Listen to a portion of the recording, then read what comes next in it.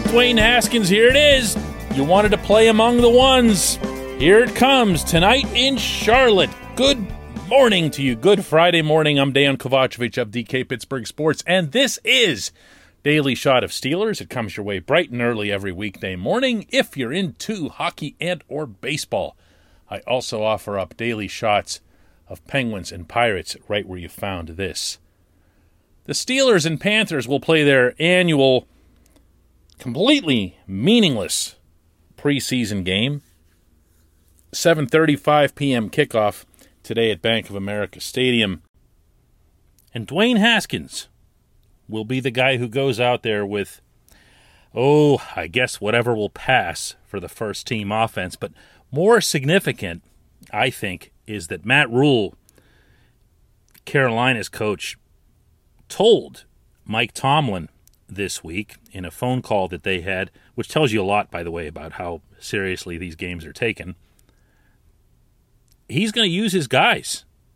The Panthers are participating in only their third preseason game, of course. The only two teams that had four were the Steelers and Cowboys. Everybody else is using up every opportunity that they can.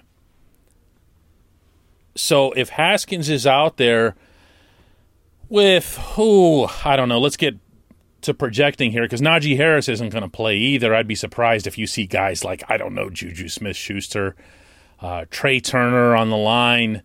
No real reason to use Zach Banner, you'd think, since he's been protected so much in practices coming off the knee surgery. So you're probably looking at 3/5 of the offensive line, probably both tight ends, maybe, or maybe not. Maybe it's Pat Freiermuth and Zach Gentry and other guys. And the wide receivers, I would imagine you're going to see Deontay Johnson. I don't know, maybe not. Maybe you're not going to see anybody. They have enough players still that they're carrying that they don't have to play any starters. They could pull this off numbers-wise. They really could. And one could make a solid argument for why they should.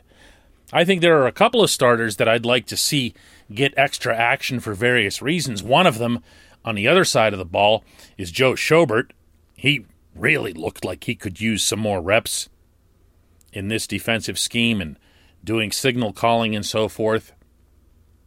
And I think another, and this goes to the continuing conversation that everyone's having about the secondary, would be James Pierre and everyone else involved in the outside corner, slot corner mix. But the dude tonight is Haskins. And I happen to feel that this opportunity that he has in front of him will help shape the dialogue that we all have about the quarterback position, meaning amongst ourselves, but infinitely more important, within the Steelers' offices. And that's not a small thing. This is going to be the most impactful, as well as possibly the last impression that we have of Haskins in a football-looking setting until next year. So all this stuff that we're going to be fussing over, meaning after the coming season is done and we're getting into the draft and this is it, is Ben done, is Ben not done, Mason Rudolph's the only guy under contract, is he even worth keeping? Are they going to move up in the draft? Who's available? Whose pro days are they visiting? And of course, what about Haskins? We've got Haskins right here. He's still young. He's a first-round pick. Whether he should have been or not, he was one. And the last thing we're going to have in our heads is what he does in this game tonight, even if that's unfair. This portion of Daily Shot of Steelers is brought to you by Point Park University. Choose from nearly 100 career-focused programs leading to bachelor's, master's, and doctoral degrees.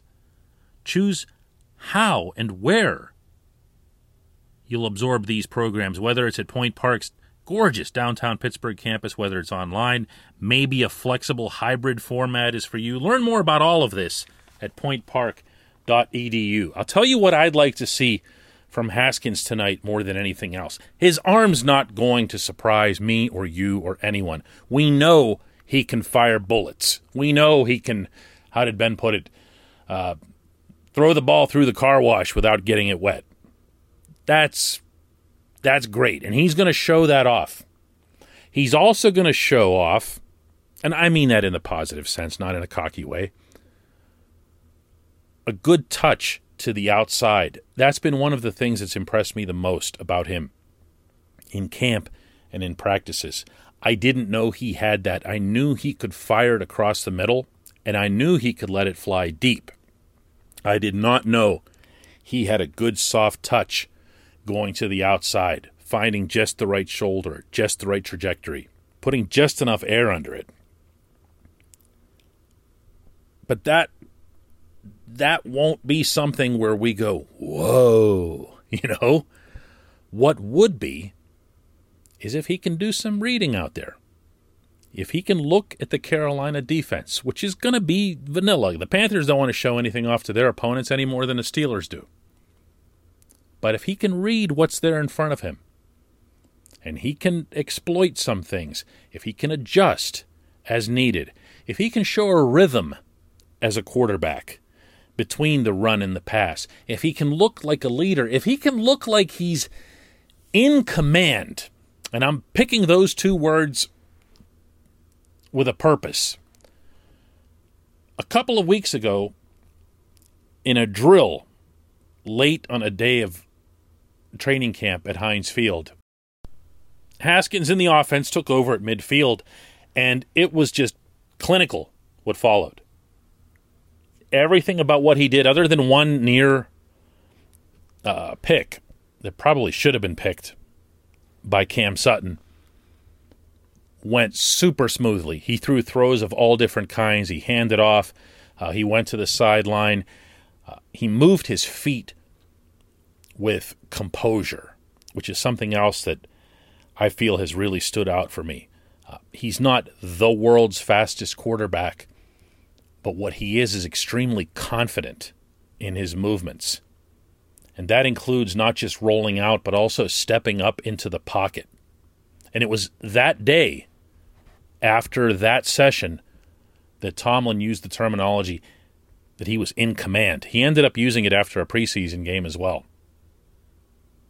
And if he can show some of that tonight, he's going to create some really significant dialogue among the nation, is he not? You know what I'm talking about, because you and I will be front and center on this, and we'll go all over again through the backup quarterback debate, even though there no longer is one. Mason Rudolph is number 2. Haskins is number 3.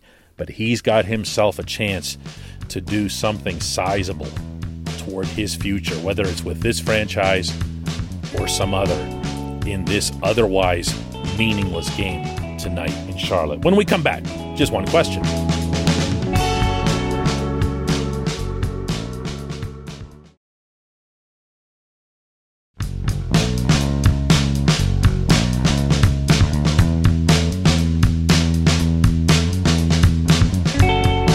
And welcome back. This portion of Daily Shot of Steelers is always brought to you by the personal injury law firm of Luxembourg, Garbutt, Kelly, and George, LGKG. They represent people who are hurt in car accidents, who need assistance with workers' comp, who filed medical malpractice claims. The attorneys at LGKG have been keeping promises to their clients in our region for over 80 years. That's their thing, keeping promises. When they tell you they're going to do something, they do it. Learn more about them at lgkg.com or by calling 888-842-5454. And today's question comes from Christopher Athari, who asks, Josh Dobbs might not be an NFL quarterback, but he is an actual rocket scientist and loves the game. Can the Steelers find a way to keep him in the building?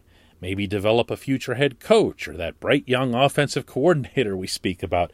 Well, I know this, Chris, if you broach this with Josh himself, he'd make this real cringy face. This is someone who's not only bright, but also entertaining, funny, self-aware, and a lot of other positive attributes that I could attach to him. He's an NFL quarterback, to ask Josh Dobbs. There's a reason that he's in these training camps. There's a reason that he's taking these jobs. Yes, they pay well. Yes, they look great on the resume. But yes, he also believes in himself.